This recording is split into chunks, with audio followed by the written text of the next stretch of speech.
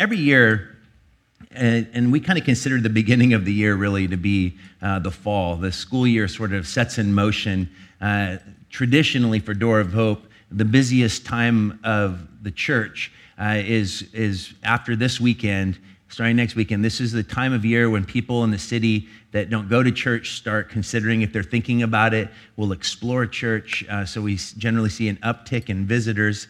September and January, it's the same with gyms, right? And so churches and gyms seem to have the same growth patterns. And obviously this is the end of, is it going to be like really, please come down and be baptized. It's going to be better than watching baptisms because it's going to be like 102 at Selwood, but it's going to be awesome and it's worth coming to. I think it's going to be a beautiful time. We do have a handful of baptisms today. But with the beginning of each year, I think it's important. A church has its tendency, as we are 8.5 years old now, I think it's important every year, repetition is king. And the need to remind ourselves of our unique DNA, what makes Door of Hope Door of Hope. Some of you might be visitors today. Some of you have been here for years. And I still would argue that it's important for us because I need to remind myself constantly of what is Door of Hope about, what is the filter by which we are able to gauge what we're about, and how well are we doing in fulfilling the unique vision that God has given us. I worked at too many churches where when asked what the mission statement or the vision for the church is, it would be, we want to see people saved. And that should be the mission of every church, to fulfill the Great Commission, of course. But there's also contextualization. There's the uniqueness of the various bodies where the church functions differently depending on where it's at, serving the same Jesus, preaching the same gospel. But what is the unique makeup of that church that makes it different from a different church? And so I always want to come back again and again, at least once or twice a year, to the pillars by which we founded the church. And when I started Door of Hope with my lovely wife, Darcy, in 2009, before I did a single service, I prayed that God would give me just a vision for the church, knowing my tendency. Oh, Wolfie. His name is Wolfie. He can cry because that's the cutest name. Andy's a cute baby.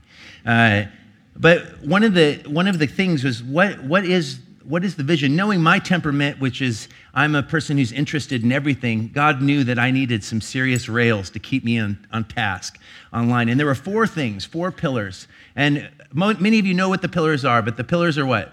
The cross. We preach Christ and Him crucified. Community. We're committed to intentional life together around the person of Jesus. Simplicity, which is our philosophy, keeping the main thing, not allowing ourselves to be inundated, to be overly programmatic, but to, in an age of much, to strip away the unnecessary to get to the essence of a thing, which is the gospel itself. And then fourth, the city of Portland. And as I've stated before, the fourth pillar is the only one where it seems to make people mad. But I want to approach them, again, hopefully with kind of fresh eyes, because every year there's greater clarity on how it is that we can actually live according to these pillars and what is the biblical grid by which we've established them. I want to begin with one of my favorite quotes from the Screwtape Letters, a book that many people start but few finish, I found. I don't know why. Maybe it's the subject matter. But there's a fascinating, you guys know the premise of Screwtape Letters, right? There's two demons, an elder demon and a younger demon. Screwtape is the affectionate uncle of the younger demon, Wormwood, and he is giving Wormwood advice on how to basically bring down this new convert to Christianity. And so he writes in this one specific, first, when he comes to Christ, Screwtape is super frustrated with Wormwood for that even happening. But afterwards, now it becomes a strategy of how to actually diminish the effectiveness of his Christianity. And he has something really fascinating to say. He says, I heard that your patient, essentially, is looking for a church. And he says this about it. He says, you mentioned casually in your last letter that the patient has continued to attend one church, and one only since he was converted, and that he is not wholly pleased with it. May I ask what you are about? Why have I no report on the causes of his fidelity to the parish church? Do you realize that unless it is due to indifference, it is a very bad thing? Surely you know that if a man can't be cured of church going, the next best thing is to send him all over the neighborhood looking for the church that suits him until he becomes a taster or a connoisseur of churches. The search for a suitable church makes the man a critic, where the enemy, speaking of God, wants him to be a pupil.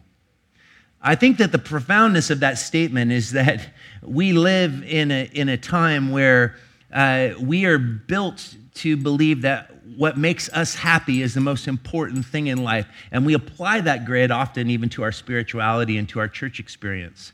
And the reason that I continually come back to the pillars is because church matters.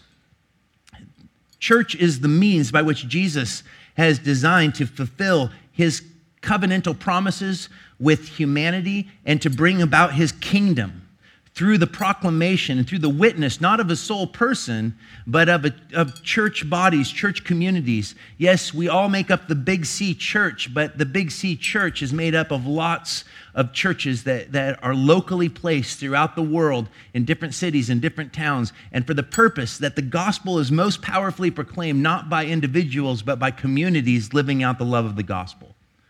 And when we aren't committed to any particular community, when our average attendance, according to statistics in America, is 1.5 times. What does that mean? 1.5 times, so people go once and a half.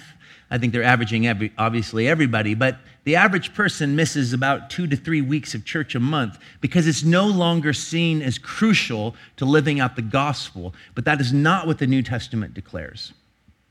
And I think that we need to understand that the church matters because the church is the very thing that Jesus himself established, that we would be literally his body, and that his leadership, his headship, would be experienced through the community functioning as his body, the proclamation of the gospel. They will know you are my disciples by your love for one another.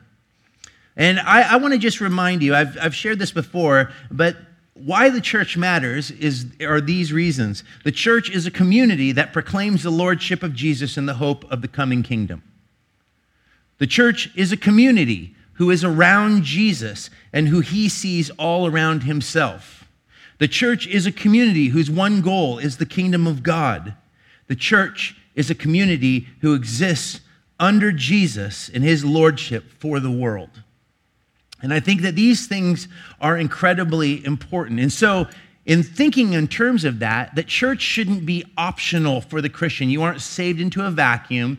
It's not a personal faith in the sense of individualistic, like my faith is private. It's personal, which means that it's meant to be relational, which means that it's meant to be worked out in the context of community. Our salvation is to be worked out with fear and trembling. That is a declaration to a community, not to a person. And so, what are the unique components of Door of Hope? Why are these 4 pillars so essential to everything that we do? And the first pillar, I think, is really important. It's the first movement, and it's an upward movement. It's the theology of Door of Hope, and it's the cross. We should never get wearied of talking about the cross. In fact, we shouldn't allow a week to go by where the cross does not come up, because if the gospel is the center of Christianity, the cross is the center of the gospel. 1 Corinthians 1:23 says, "But we preach Christ crucified." Those 4 words wielding absolute authority in the churches, in the church life. We preach Christ crucified. A stumbling block to the Jews and folly to the Gentiles. Why the cross? And that's an easy question to answer because this is the center as well as the content of our liberation. If the gospel is anything, it is a gospel of freedom. It is a revelation, for it teaches us what God is like. I think it's important for us to ask the question, why do we talk about Jesus so much? If we're talking about a triune God, we just got done looking at 8 weeks of the role of the Holy Spirit. Why do we talk about Jesus? Why do we say that Jesus must be the name that is proclaimed? Well, the scripture says there is no other name under heaven by which one could be saved. But I want you to know that there is no God behind the back of Jesus, that he is clothed in his own gospel, that he is the revealer of the Father and the Spirit, that the gospel is God's movement of grace toward us in Jesus. The Son of God became man for our good, lived as a man for our good, died as a man for our good, and rose from the grave as a man for our good. He is a revealer of God's intention. He is a revealer of God's heart. So Jesus on the cross is the love, the compassion, the righteousness, the judgment, the mercy of God become literally an event. It's the actuality by which we lay our entire lives. The essence of our life is built upon the incarnation. And this is why the cross is essential. It's a revelation, for it teaches us what God is like, but it is also our reconciliation, for through Jesus, our relationship with our Father has been healed. We think about it, that Jesus, the gospel, the cross, represents God's willingness to enter into his own creation instead of wiping out the rebellion, which is humanity, for we are all rebels against God's sovereign rule. We all have the tendency or the disposition to reject his grace. And instead of God saying, I reject humanity, I start over, the gospel declares something profound, that God enters into his own creation and he takes upon himself, instead of rejecting humanity, destroying humanity, he actually takes humanity's rebellion into himself. And that rebellion being taken into Jesus, why is the cross central? Because it is upon the cross where Jesus reveals the love of the Father. When he says, Father, forgive them, for they know not what they do, he only spoke those things that pleased the Father. So in that moment, he was declaring exactly the heart of the Father. Father, forgive them. He wasn't getting in between us and an angry dad. He was revealing the very heart of the Father, that God, the triune God, cares so deeply about humanity that it is willing to actually enter into our rejection of him and take that rejection, that rebellion, into himself. And instead of us being judged, the judge, the holy judge, was judged in our place. It is our reconciliation, for through Jesus, our relationship with the Father has been healed. I always say that relationship is the essence of what it means to be made in the image of God. When sin entered into the world, the primary thing that became destroyed was not our ability to think and feel and will. The primary thing that was destroyed was our ability to relate to God, to one another, and even to ourselves. The gospel is about Christ taking that rebellion that perverts our ability to relate to God, to one another, and to ourselves. He takes that rebellion into himself and opens up the new way for that relationship in all three directions to be healed. This is why the cross is our first pillar. It's not only a revelation that teaches us what God is like. It's not only the reconciliation, for through Jesus our relationship with the Father has been healed, but it is, third and finally, the liberation of our lives. For the liberation, for Jesus lived the perfect life of obedience that we could not, and died under the judgment that we deserve. And all of this he did that through his resurrection and ascension, he might set us free.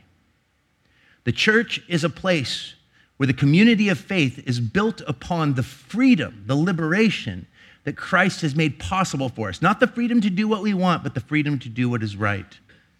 The freedom to live in the light and the love of who Jesus is, the revealer of the Father and the Spirit. We do this empowered by the Spirit, and this is why Paul said, with all that he knew, he said, we preach Christ and him crucified. It makes sense that the cross is the first pillar. People have said, why not the resurrection? Because resurrection implies first death. And the cross is the gateway by which resurrection, liberation, reconciliation, salvation comes. And so I hope we understand that this is an important aspect. And so what does that mean practically for us? It means, first of all, that we will be a church that continues to make Jesus Christ the center of everything that we do. That we aren't preaching if we're not talking about Jesus. That it is Jesus that offends the unsaved. It's Jesus that threatens society. We live in a city that is extremely spiritual. It's a city that people are more than comfortable talking about God and spiritual pathways. We can talk about chakras. We can talk about energy work. We can talk about Allah. We can talk about Buddha. But I'm telling you right now, you want to test the theory that it is the name of Jesus that sucks the air out of a room and stirs up more emotional impact in one word than any other name. That is the name to test. And it's fascinating that Jesus continues to be a focus of how many times do you go into a grocery store and it seems like every month there's a new magazine declaring that they've discovered who the real Jesus is. Would the real Jesus please step forward? You have all sorts of interpretations outside of what has been given to us in the scriptures, all sorts of fabrications around it, but he continues to be the most talked about person in human history. And I think that this is something that is worth noting. The reason I came to faith, actually, one of the things that led me to faith in Jesus was that I realized that there was power in the name because no other name stirred up so much emotion in a conversation. And I couldn't figure out why I felt so nervous to ask people what they thought of him before I had come to faith. Why was his name so troubling to me? I mean, really, if he isn't the Son of God, if he's just the creation of man, the name doesn't seem like it should hold that much weight, right? That much power, that much authority. And yet it seemed to actually create legitimate discomfort. And I said, only unless there's some sort of legitimacy or validity. Maybe it's the contrarian in me. I'm like, you don't like Jesus? I think I'm going to follow Jesus. But I don't think that's what it was. I think there was a sense, we all know it, because I think it's easy to say, yeah, I'm a person of faith, or I believe in God. But to actually say, I actually follow Jesus Christ and believe that he lived and died and rose again for humanity. It's foolishness to those who are perishing. This is why the cross is our first pillar. And so practically, we will always preach Jesus. Also, I would just say this, that I've joined a group of pastors under Luis and Kevin Palau around the need for churches to become evangelistic once again. And I think that this is something that has troubled me. As Door of Hope has traditionally, I don't do altar calls every week where I call people to actually respond to the gospel, but that's become less and less prominent in churches, especially young churches, as uncool and emotionally manipulative. I honestly believe that the reason that pastors have stopped doing altar calls is because they're afraid of no response. But we shouldn't be preaching for the approval of people. And I think that, yes, faith is a journey, but it begins somewhere. And people need to have the opportunity to respond. And so the question, well, only 10% of those who actually respond to the gospel actually are following Jesus a year from now. 10% is better than no percent. When I was asked to come and speak at an evangelistic meeting for all the pastors in Portland, it was amazing how many churches were absolutely opposed to any sort of gospel presentation, or like evangelistic, calling people to respond, hands raised or stand up or coming forward.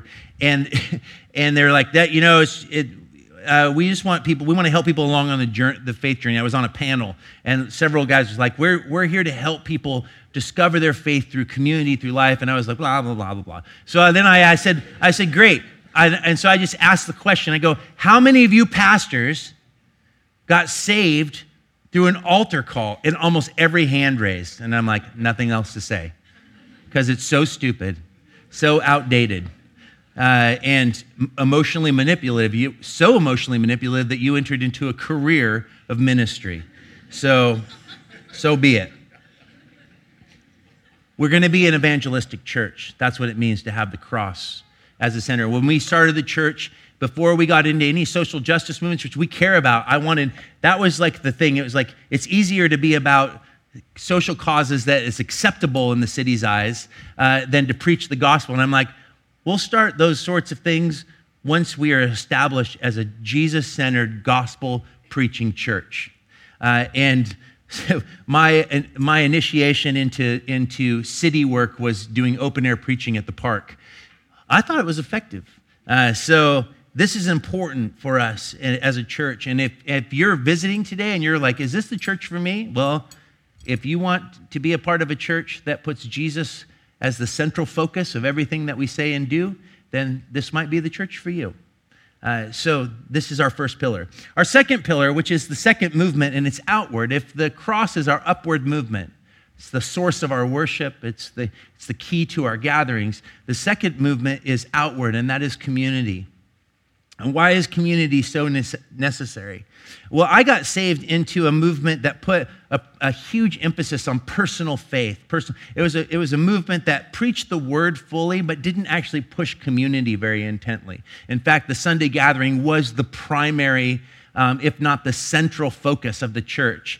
How many people? And it was several megachurch movements that I was a part of before I started Door of Hope. And one of the things that I saw in my years working within these churches is that it created a church that was built primarily on the personality of one person.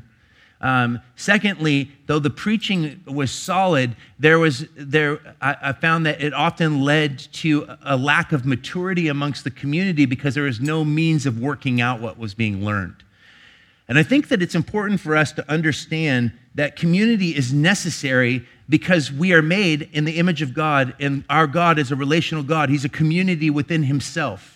And to have his image restored in us means that we actually find ourselves being rewired. That which was dysfunctional is becoming remade in the image of Christ. And that image is to be worked out in the context of community. And this is so important because I think that when Genesis 2:18 says it's not good that man be alone, that's not just talking about marriage. Jesus never got married, but he lived his life intentionally with others. In fact, he spent very little. It says that he would have to get up in the middle of the night to get alone with his father. And even when he said, you all leave me and go back to your own, but I will not be alone, for my Father is with me. He had a sense of community even when he was alone because he knew that it is not good that man be alone, nor is the truth. The truth is that we never really are alone, but the fact is that the essence and the awareness of God's presence in our lives is often found most fully in the context of relationships with other believers. In fact, this is why Jesus establishes that the validity of the gospel in our lives is evidenced by the way we as a community work together. Think about these words in 1 Peter chapter 2, verse 5. You also, like living stones, are being built into a spiritual house. Notice he doesn't say you individually are being built into spiritual silos or islands. And here's the thing, is that every time I meet people who hold to the Christian faith but live outside of the church, it's only a matter of time before their awareness of Christ dissipates and they're thinking about the Christian. Listen, you have to work for church. It's hard. There's a spiritual battle. Every time you get up on Sunday, I don't know if you noticed, but your kids seem to be extra finicky on Sunday. It's hard to wake up. I think there is a spiritual battle to prevent us from gathering together. It's not natural. I told Darcy when we started Door of Hope, I'm like, I think I have to start a church because I'm worried that if I don't start one, I won't go. And I just being honest, it's hard. I think about that with community groups. Every time I go to a community group, I'm so blessed by my fellowship. But you know how many times I feel like I need to cancel because I'm too busy or that? It's a spiritual battle, and it's something that we need to fight for. It's something that we need to, remember what I said a couple weeks ago, that the best things in life come with difficulty. That we cannot choose the path of least resistance when it comes to our spiritual growth. We need to understand that, as Peter says here, inspired by the Spirit, that we are being built into a spiritual house to be a holy priesthood, offering spiritual sacrifices acceptable to God through Jesus Christ. To build means to be put together. This is the power of the church, that we're joined together not into a collective, whereas individuals, we lose our identities, but in joining together in the freedom that we have in Christ, where each person has a part to play, a unique part to play in completing the whole. It's the power. Even our evangelistic, our gospel-centric witness is dependent upon the whole community coming together around the word and the person of Jesus. What makes the gospel compelling is when someone comes in and hears the gospel preached, and then there's this whole body of people that are in agreement, having their lives transformed by it. And I think that this is important. Third, it's the primary way in which we as followers of Jesus move toward maturity. You cannot grow as a Christian alone.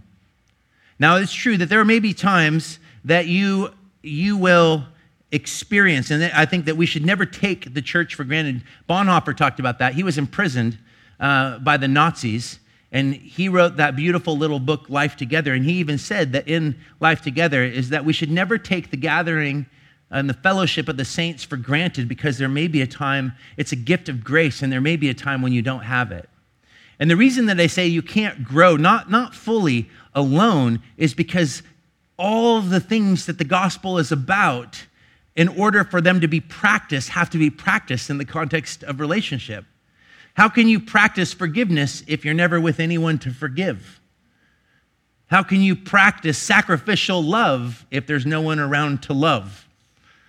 How can you serve anyone if you're living life alone? You see how a private life, an individualistic life, is completely contrary to the realities of what the gospel is about. So what do we do practically in thinking through the second pillar? Well, I think that just coming, I would say if you're one of those people that makes it to church once a month or twice a month, make this a non-negotiable. Not for my sake, but for the sake of the gospel, for the fulfilling the actual commands of God. It says, do not neglect the gathering together in Hebrews 13. Do not neglect the gathering together of the fellowship. We need one another. If you look at historical revivals, one of the primary aspects of true revival is that God's people can't get enough of each other. And so I would just say, what does it say in Acts? We're going to start Acts in 2 weeks from today. And what does it say in Acts? That they gathered together daily in the temple and from house to house.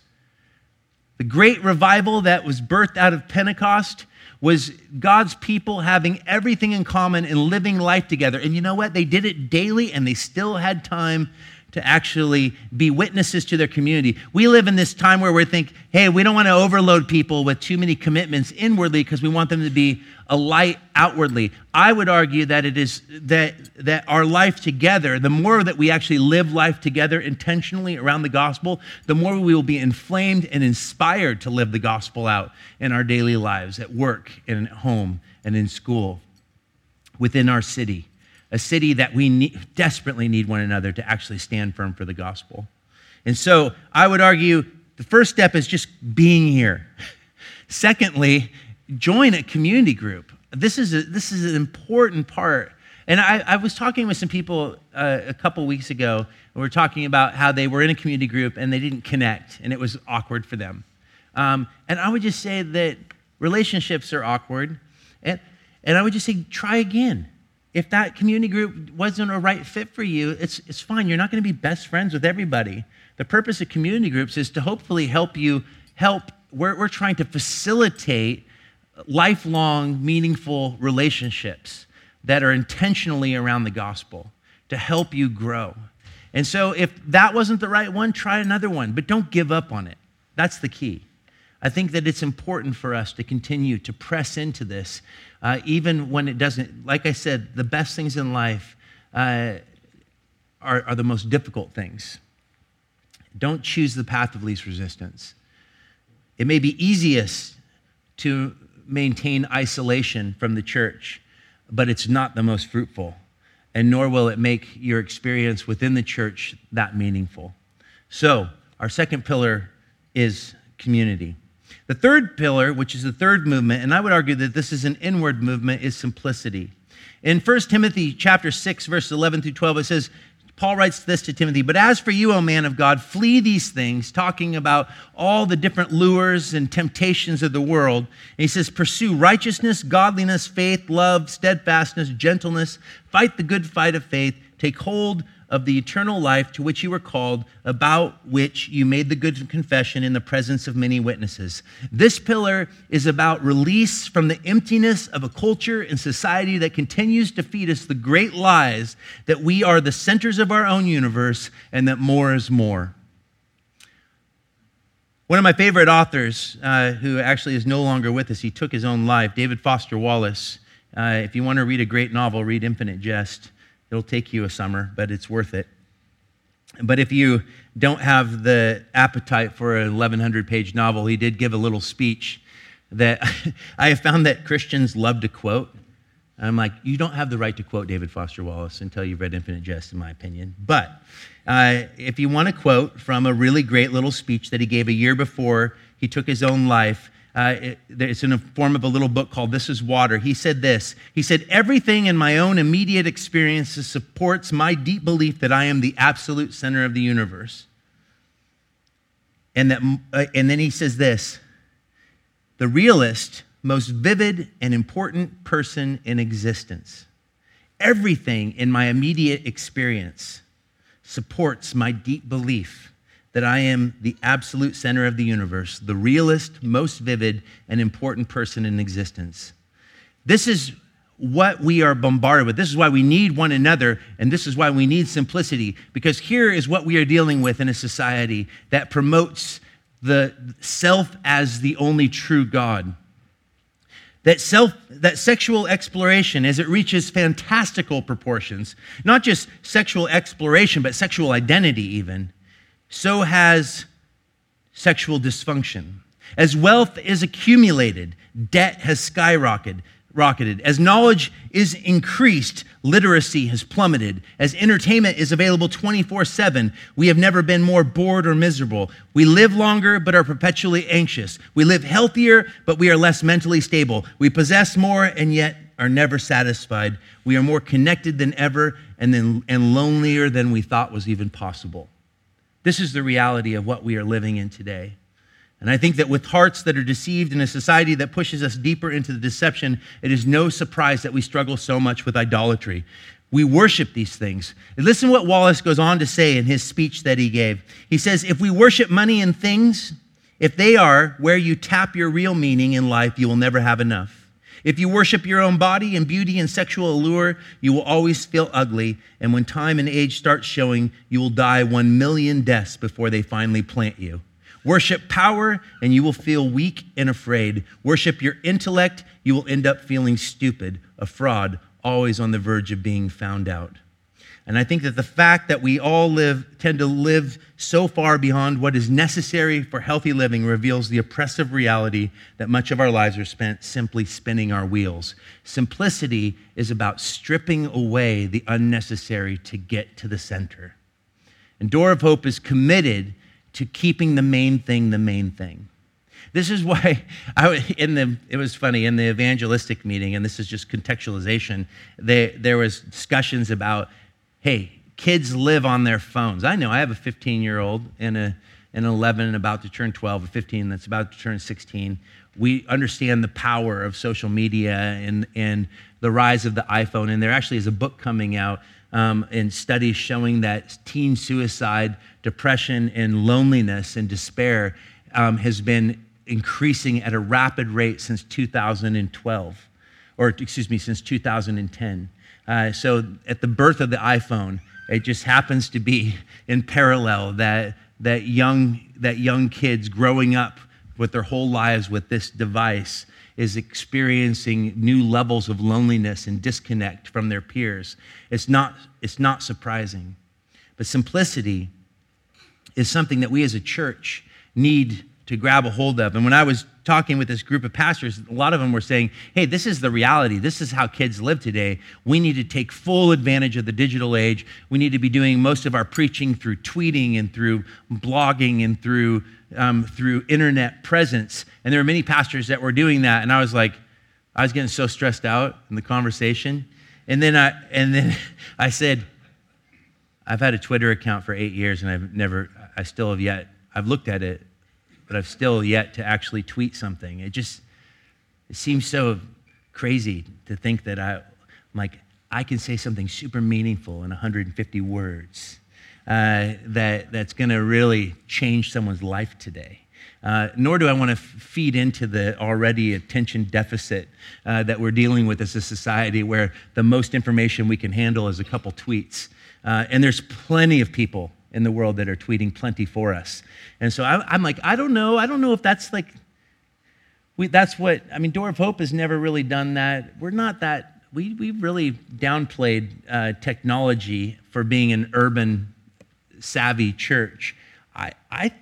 I think relationships are good. And one pastor said, he goes, but it's getting less and less natural for us to have analog conversations like this. I'm like, did you just call human interaction analog? And I'm like, I'm a musician. I know what analog is. This is actually just called people face to face, but don't call it analog, okay? This shows us why simplicity. Man, praise God, if God effectively, he'll use all sorts of, the Bible Project was birthed out of Door of Hope. We're not saying that technology and these things aren't, it isn't possible to redeem those things for good. I'm just saying that Door of Hope is committed to keeping the main thing, which means that there's a lot of things that we're not going to do, because we want to keep Jesus central and we want to keep relationships central.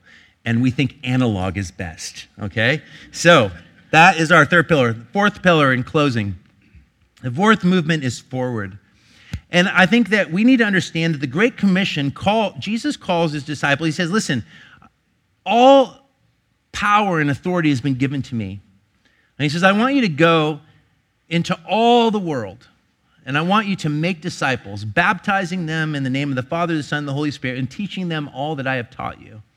And I think that people have often asked, like, well, if that's the call, should we not have a nation's vision for our church? And I think that it's important that the fulfillment of the Great Commission begins in our own backyard. This is a missionary heaven right here. Do you know how many church planters come to Portland because Portland continues to have the reputation of being the most unchurched city in the United States? Do you think that's what they say about Beaverton or Wilsonville or Hillsborough, the surrounding areas? I actually would argue that there's actually a pretty strong evangelical presence, a much more conservative presence, ethically or morally conservative presence in the suburbs. What gives Portland its reputation is not the greater Portland area, not even Vancouver. What gives Portland that reputation is the urban core. It always has. I think about this is the reality. My son's in Cleveland. My daughter now is at Hosford Middle School. Henry, who has lived most of his life, both my kids living within the city, is at a school where he does not know a single Christian. A single Christian. This is a truly post-Christian city. When Door of Hope began, it exploded, not with the neighborhood Gen Xers. Do you know the generation that's utterly missing from the church within the city is my generation?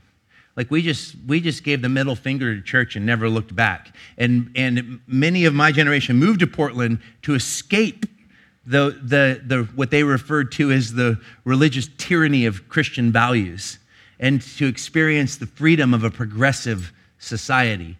And Portland is progressive on levels that is pretty much unrivaled in the rest of the U.S., maybe with the exception of San Francisco. And I think that we need to understand that God has called us to a mission field and that we are wanting to fulfill the Great Commission.